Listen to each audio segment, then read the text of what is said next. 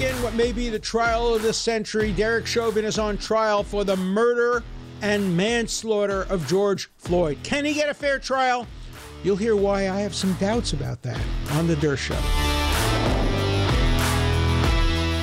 This morning in Minneapolis, Minnesota, the trial of the century begins. Why do I say the trial of the century? Because the killing of George Floyd at the hands of a Minneapolis police officer has been the most consequential crime by an individual since the beginning of the century. Perhaps the invasion of the Capitol will qualify as an even more significant crime, but it's a different kind of crime.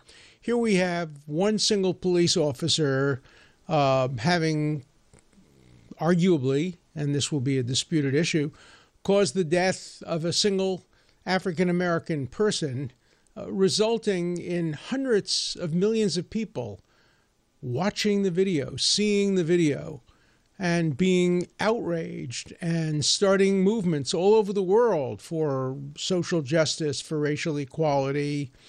And it's hard to come up with a more consequential event tied to an alleged crime than that event in Minneapolis less than a year ago.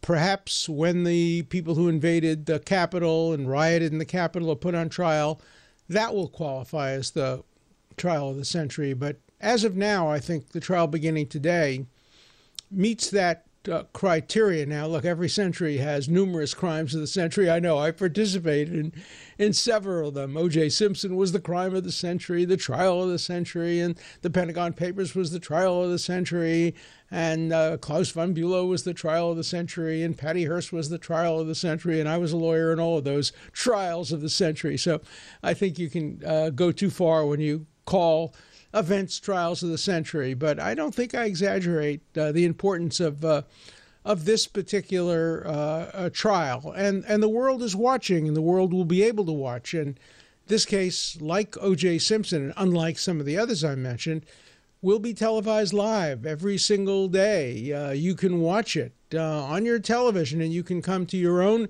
decisions as to whether or not the trial was fair. And so I want to spend today focusing on the upcoming trial and some questions that may very well have to be answered if the trial is to be fair. I think the first question has already been answered improperly and wrongly. And the first question was, should the trial be held in Minneapolis at all, and should it be held now? Remember that the city of Minneapolis settled the case with George Floyd's family for a mega $1 million award, one of the largest in history when it comes to allegations of police misconduct. It's certainly possible that jurors in Minneapolis who are so close to the scene and who have to pay for the payment that will have to be made to the family, $20-something million, will be influenced by that settlement. Will say, look, the city agreed they were at fault. The city agreed that their employee, namely a former police officer Chauvin, was guilty. Otherwise, why would they have paid the money? Obviously, the jury was voir dired, was questioned about that issue, and there are now 12 jurors who have been seated with a couple of alternates, who have said that they will not be influenced by that decision. But you know what criminal defense lawyers say: when you throw a skunk in the jury box, you can remove the skunk, but you can't remove the smell. You can't unring the bell. You can't put the toothpaste back in the tube. So the question remains whether the jury will be influenced by the settlement. But a far more important question, and one which, if I were the judge, would have been dispositive for me, is that every juror is going to be fearful that if they render a verdict less than murder, and we're going to get to the charges in just a minute, or if they acquit, or if they have a hung jury, there may well be violent reactions. And the violent reactions may influence their neighborhoods, their businesses, their homes, their children's schools, themselves. They may be frightened of acquitting or of coming up with a verdict less than murder. It is a realistic fear. And that fear, to my mind, should have been dispositive. And the judge understood the fear because he has announced that the jury will be anonymous. We don't know their names. We know something about each of them. We know their occupations. We know their race. We know their gender. But at least in the moment, we don't know their names. And that surely sends a message to the jurors. Normally, jurors' names are revealed. But we're not going to reveal your names because we're worried. We're frightened. There may be efforts to pressure you either before, during, or after you deliver your verdict. What I'm worried about is the thumb of potential violence, maybe even the elbow of potential violence, may lurk in the minds of some of the jurors, may be on the scales of justice. And no juror should ever be influenced, consciously or unconsciously, by the fear that an unpopular verdict, in this case a verdict short of murder, will hurt them personally. They can't have a stake in the outcome of the case, which inclines them in one direction or another. Had the trial been moved out of Minneapolis to a rural area and had rural jurors been selected to serve, I think the assurance of a fair trial would have been increased. Number one, the jurors would not be in fear. You don't get this kind of violence in rural areas that you would get in an urban area where the crime, in fact, if it was a crime, was committed. And so it would have lessened the fear on the part of jurors. Also, I think jurors would have been exposed to a somewhat lesser degree. They would have learned about it anyway, but to a somewhat lesser degree to the information about the settlement in the case and about other external factors. For example, we know that the defendant was prepared to, or at least his lawyers were prepared to enter into a plea bargain, and the plea bargain would have convicted him of third-degree murder, and ultimately the federal government, the Trump administration, refused to accept the plea bargain because the plea bargain included that there wouldn't be federal prosecution under the Civil Rights Act, and the Attorney General of the United States bar would not accept that, and so the deal fell through. But if jurors know that the defendant was prepared to plead guilty, obviously that's going to influence the decision. It surely would influence my decision. If I knew the defendant was ready to plead guilty to a serious crime of third-degree murder, I'd say to myself, gee, he must believe he's guilty. Let me be clear. I have no brief here for Derek Chauvin. I saw the videotape. It just disgusted me. It appalled me. It made me sick. He should have been fired. That was exactly the right result. I have no brief for him whatsoever. What happens to him if he's given a fair trial and is convicted and sentenced, he would well deserve. But I have a brief for the Constitution. I have a brief for a fair trial for everybody, even if I disapprove of their conduct. I have a brief against mob rule. I have a brief against verdicts coming down as the result of a fear of violence. I have a brief in favor of proper charges, not improper overcharging for political reasons. I have a brief against Keith Ellison, the Attorney General of Minnesota, who has shown racial bigotry and prejudice in his past life and support for some of the worst elements of racism, including the Reverend Farrakhan. So I don't trust the Attorney General of Minnesota to do justice. This judge seems, based on what I've seen, to be a relatively fair person. I think he made a serious mistake not moving the trial out of Minneapolis to a more rural area. But judges make mistakes. As a wag in Britain said, a trial judge once said, every British person is presumed to know the law except Her Majesty's judges who have a court of appeals set above them to set them right. And of course, there is a court of appeals, two sets of courts of appeals in Minnesota that have a responsibility to make sure that the trial is a fair one. If it's not a fair one, to reverse the conviction. Of course, that's my specialty, getting convictions reversed. I've done that now for 55 years, and so I'm particularly sensitive to the role of appellate courts.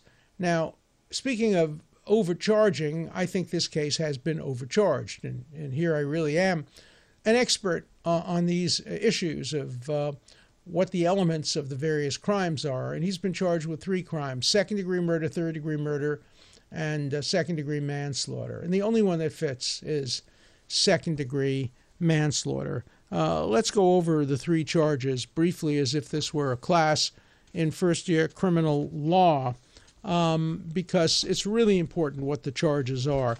If a person is overcharged, it means, A, they can be convicted of the wrong offense, but more likely it means that it opens up the door to a compromise verdict. And compromise verdicts are not fair, and they're not acceptable, and they're not legal. They happen all the time, but they're not proper under our Constitution, under the rule of law. So the first and the most serious count, which should be struck immediately, is second-degree murder. Second-degree murder requires that Chauvin cause the death of Floyd with intent to effect his death. With intent.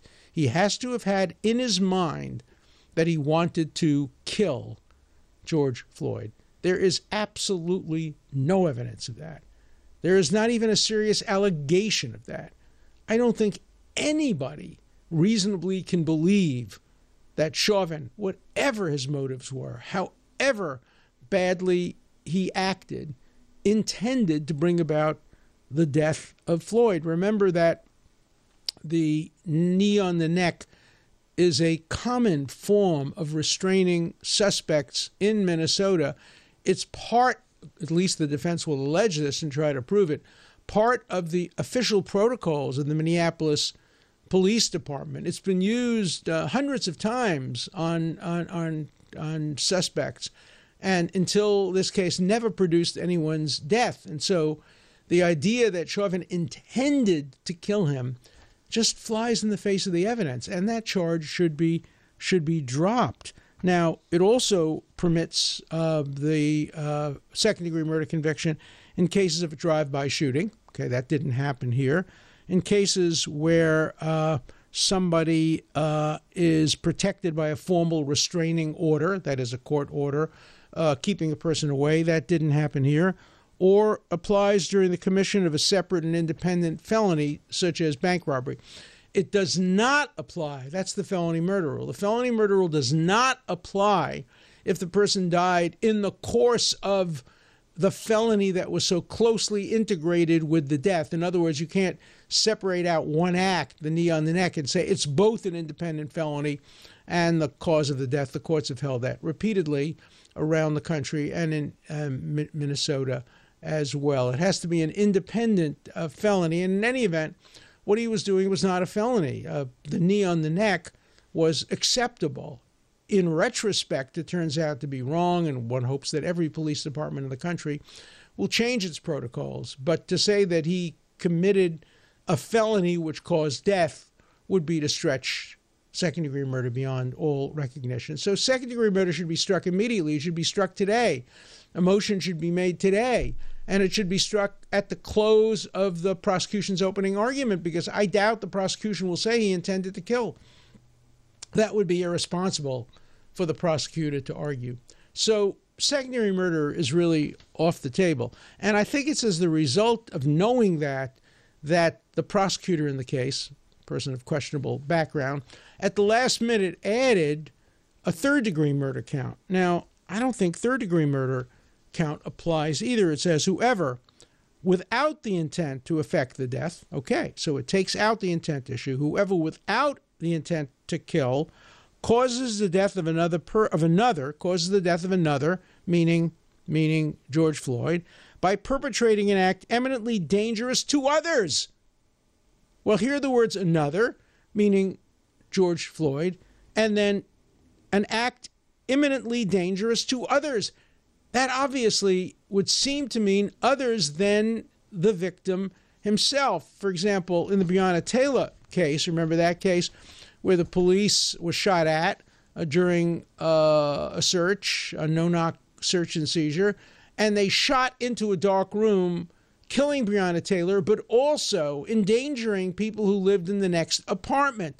That's what this statute is supposed to apply to when other people were endangered. It applies to shootings, because shootings always endanger other people. You never know, the bullet will ricochet, the bullet will be misaimed. But it doesn't apply to a knee on the neck, which only endangers the victim. It doesn't endanger other people. So I do not believe that third-degree murder applies. Now, the Minneapolis appellate courts disagree, and they have now interpreted that crime after the events at issue here, after Chauvin put his knee on the neck of George Floyd. The Minnesota appellate court has interpreted it to apply, meaning others, to other than the defendant himself. In other words, Chauvin is not the other. Another is Floyd, but others also refers to Floyd. To me, that's a stretched interpretation of the statute, but nonetheless, it was made after the alleged killings in this case, the death in this case. So I don't think that that statute is applicable. Now, the other statute that is clearly applicable, it's as if it was written for this case, so clearly applicable, is the manslaughter statute. Now, there is the manslaughter statute says as follows: a person who causes the death of another by the person's culpable negligence, whereby the person creates an unreasonable risk and consciously takes chances of causing death. It's as if that statute were written to cover this case. That's what Chauvin is accused of doing. He's accused of being culpably negligent, causing the death of Floyd by creating an unreasonable risk and consciously taking the chance of causing death. That's what he should be charged with, and that's all he should be charged with. There are principles of statutory construction that push in that direction. One is if you have multiple statutes and several of them are vaguely, potentially, arguably applicable, and one of them is clearly applicable, you charge under the statute that's clearly applicable. The other is when you have ambiguity in a statute that could reasonably be interpreted one way or another, you always interpret it under the principles of lenity in favor of the defendant. And plainly in this case, there's not equal reasonable applications of the statute. The manslaughter statute much more closely covers the conduct at issue here, and it's the manslaughter statute that should be applied. But the Attorney General of Minnesota didn't want to charge him with manslaughter, wanted to charge him with murder.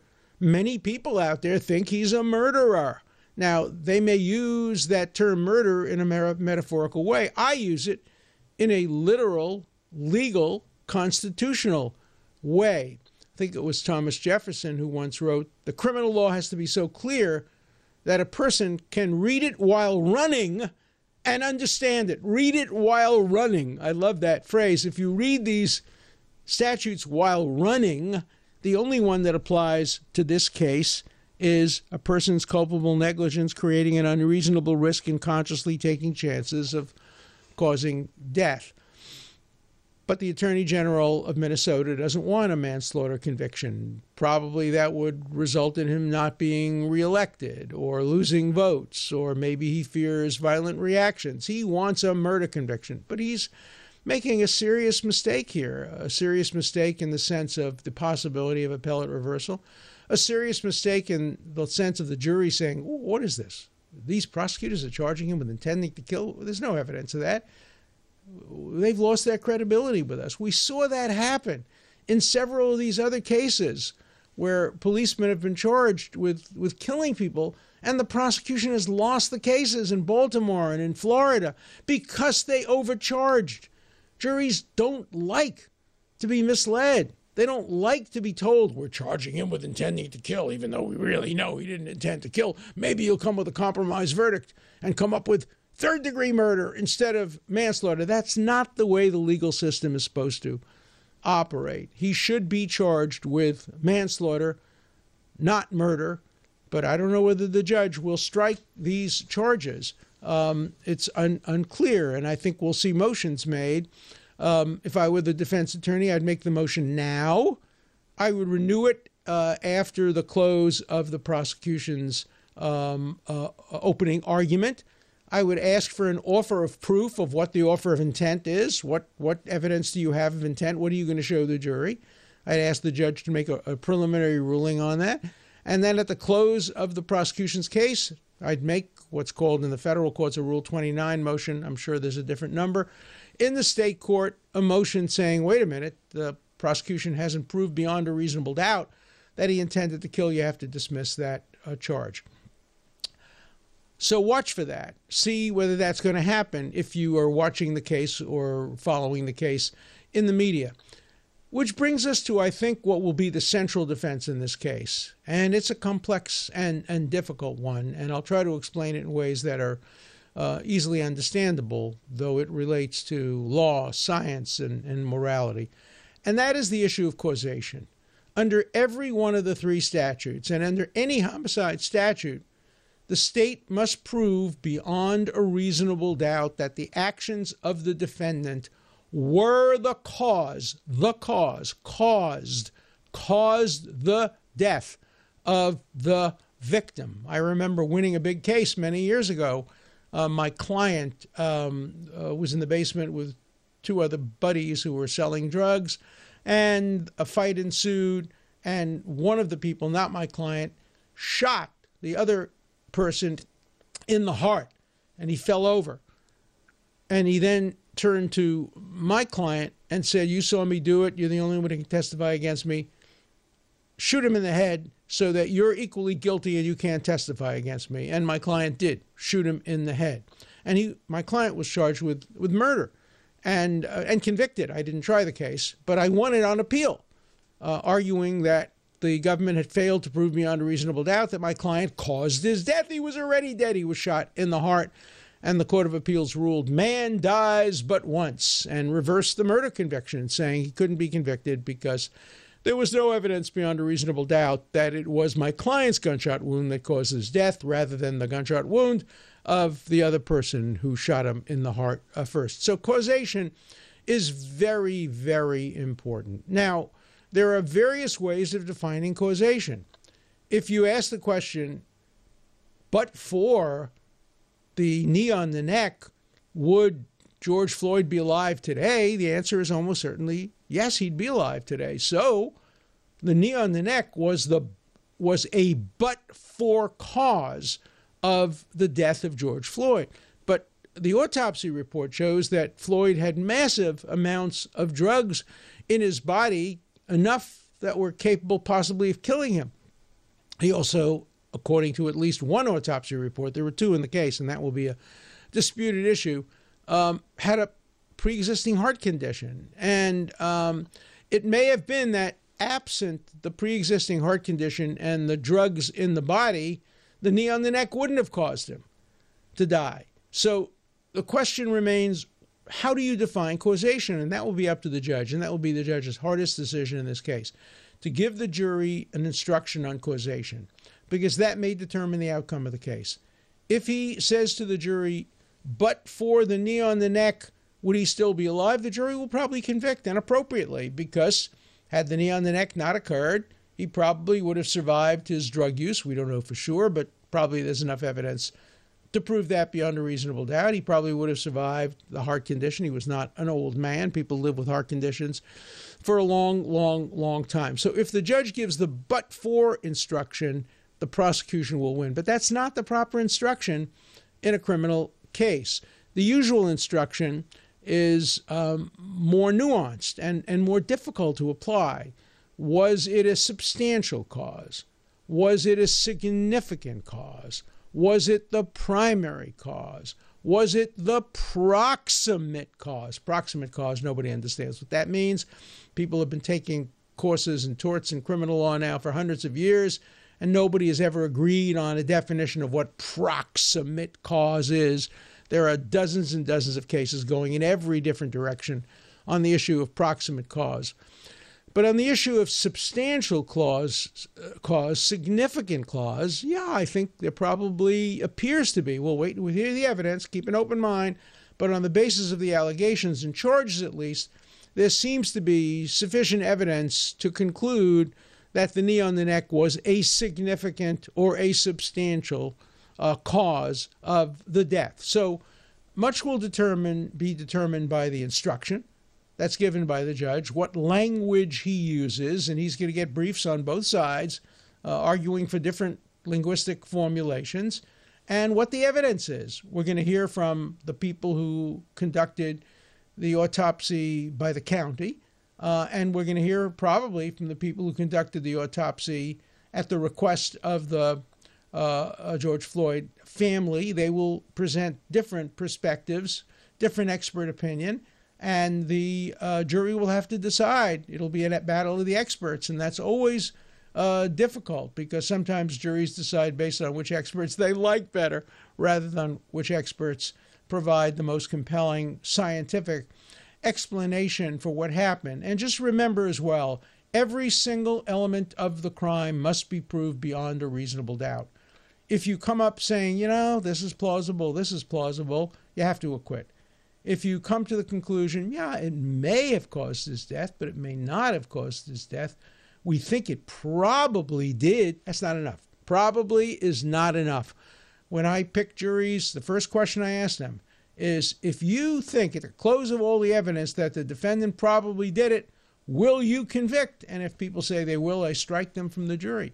Probably isn't enough. Better 10 guilty go free than 1 innocent be wrongly confined. Comes right out of the Bible. The story of Abraham arguing with God over the sinners of Sodom comes right out of Blackstone, the great writer, commentator on the law at the time our Constitution was framed. Better 10 guilty go free than 1 innocent be wrongly convicted.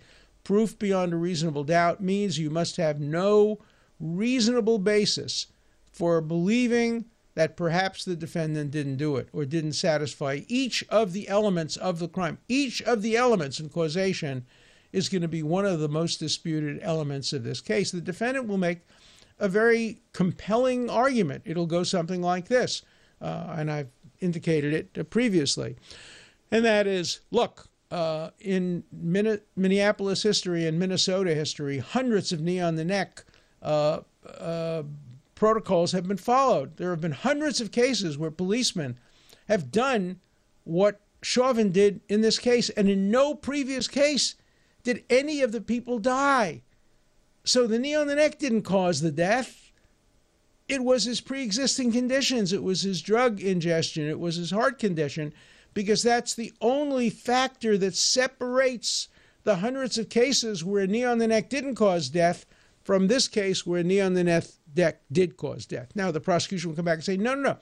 This case is different than other cases. Here it was almost 9 minutes. We have no evidence that in the other cases where the people lived, the knee on the neck was 9 minutes.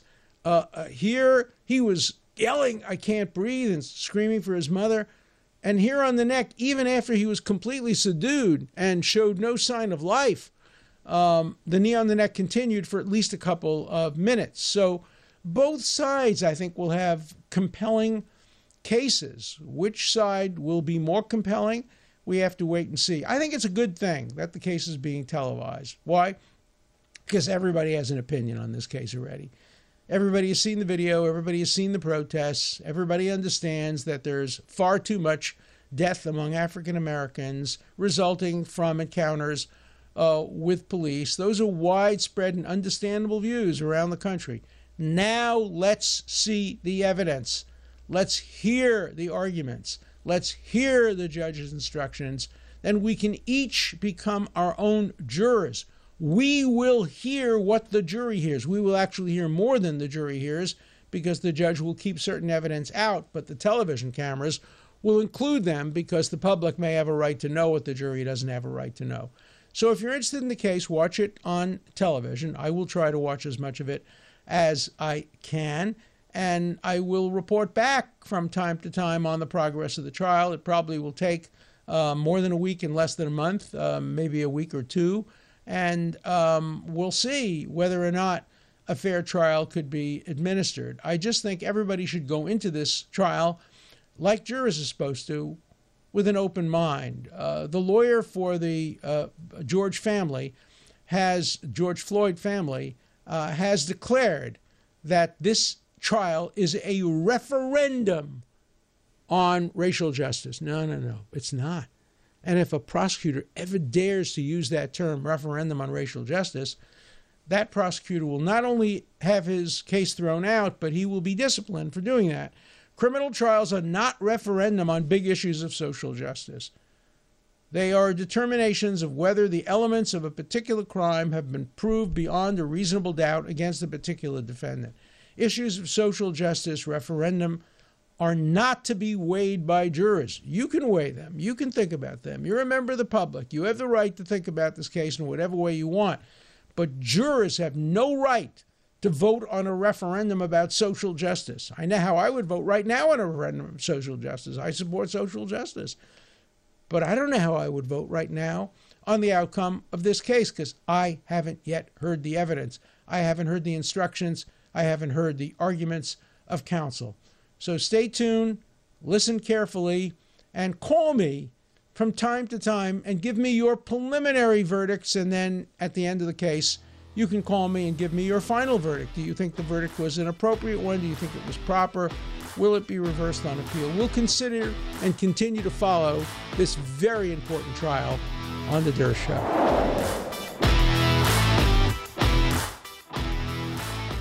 Let's turn now to my favorite part of The Durst Show, the wits. Our first call. So these people that are calling, I see it, calling for not to have police. And I think we have to look at who those people are. When our crime rates are going up, the protests weren't protests, they were riots. The number of people that have died and the property damage. We want to debate, well, should we or shouldn't we? Well, real people know that there are very dangerous people in the world, and maybe this is the dangerous people of the world organizing to try to intimidate us or bait us into thinking that we could do without this measure of security. And in a lot of places, we have to look at the population that's asking those questions, and the history of the trains of abuses and usurpation. We know difficult people get into places where we wish we could keep them out.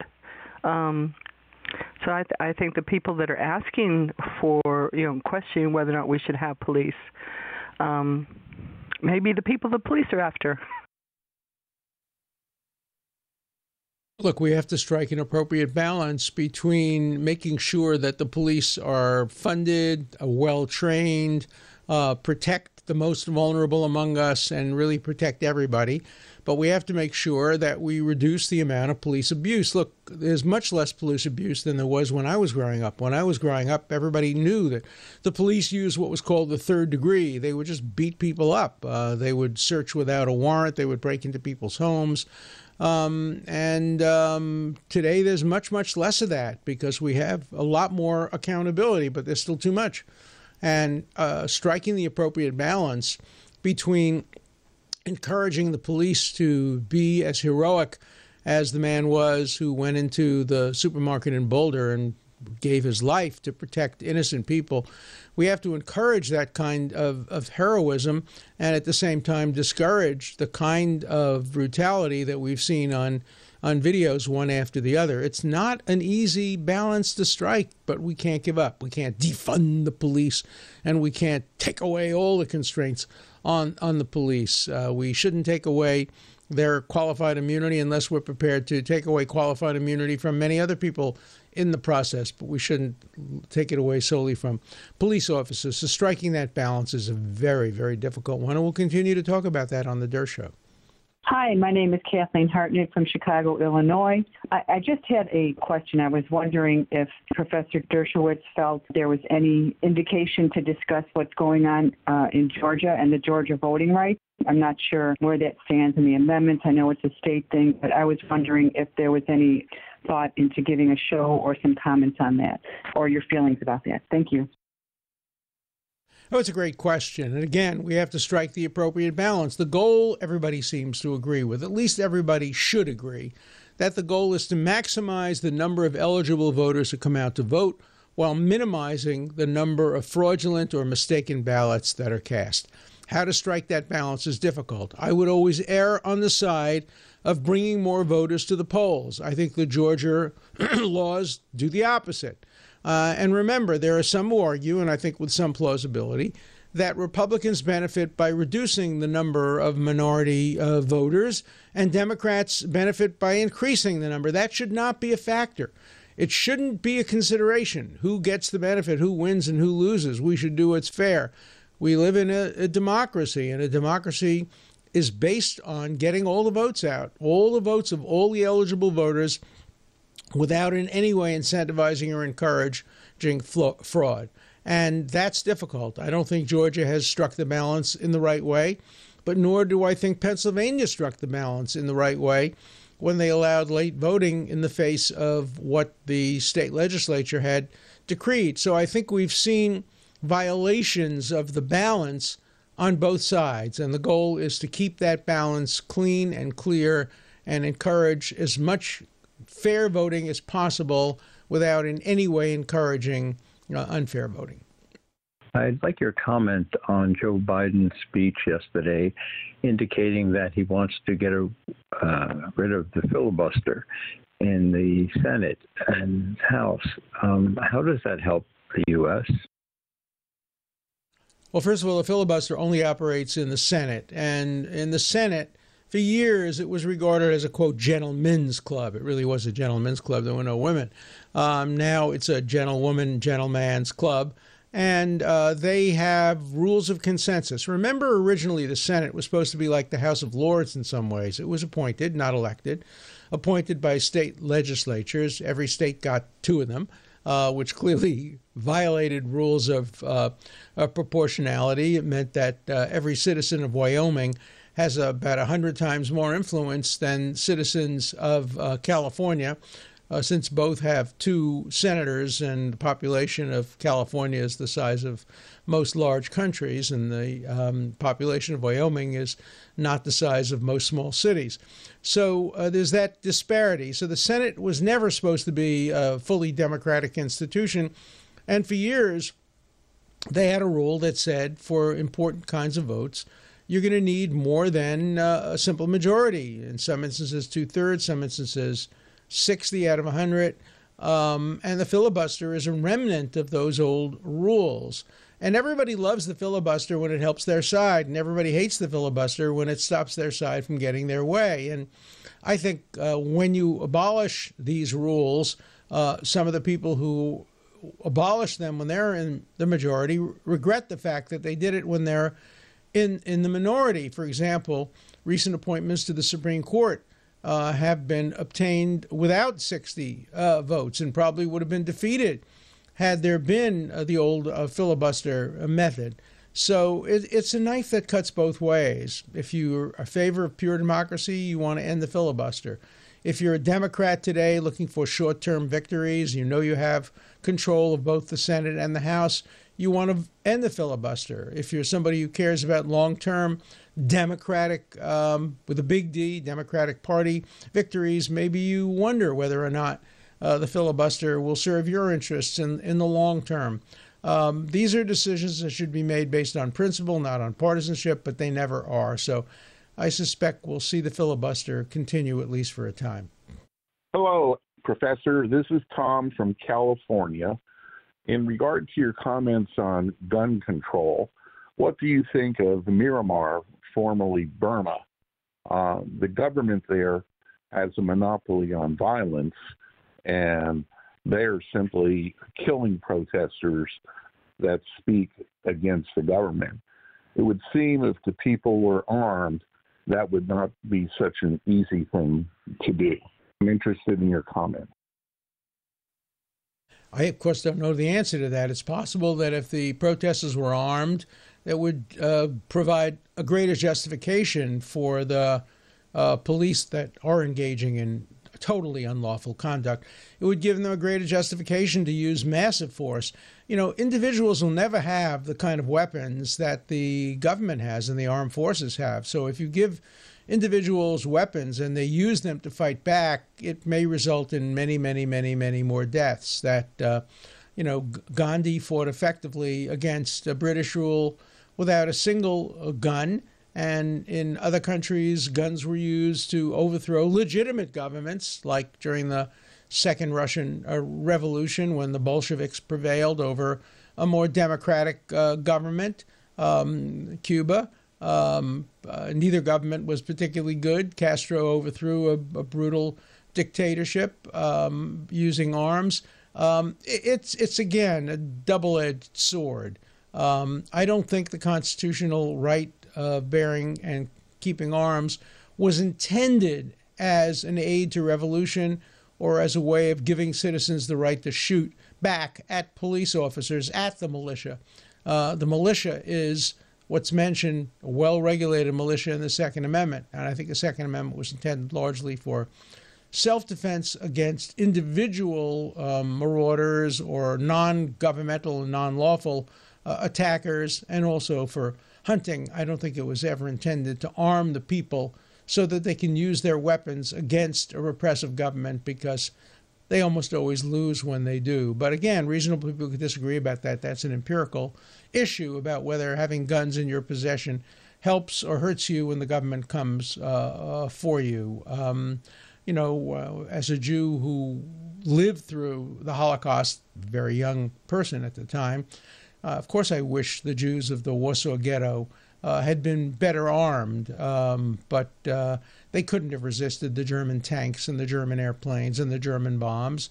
And in the end, their fate was sealed by the fact that no nation would come to their help, that the United States and Britain refused to bomb the rail lines to Auschwitz. It was governments that failed during the Holocaust, not brave women and men who fought with handmade weapons against the Nazis. So, there's a lot of romanticism around the individual with the gun fighting against government oppression.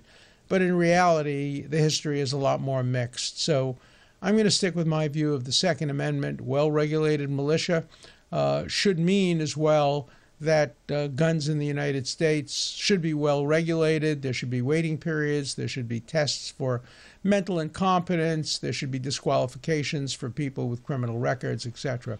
But I have my views. You have your views. You can express them on The Dersh Show. We take all views on The Dersh Show.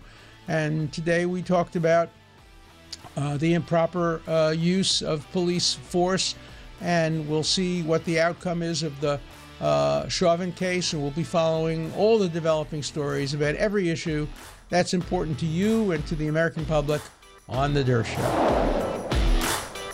An important part of The Dersh Show is your voice, your questions, your comments. Please call 24/7. The number is 216-710-0050. Keep your comments short and to the point. Again, the number for you to call 24/7 is 216-710-0050. Hard questions, criticisms, everything's fine. Just keep your questions short, and I'll answer them all on The Dersh Show.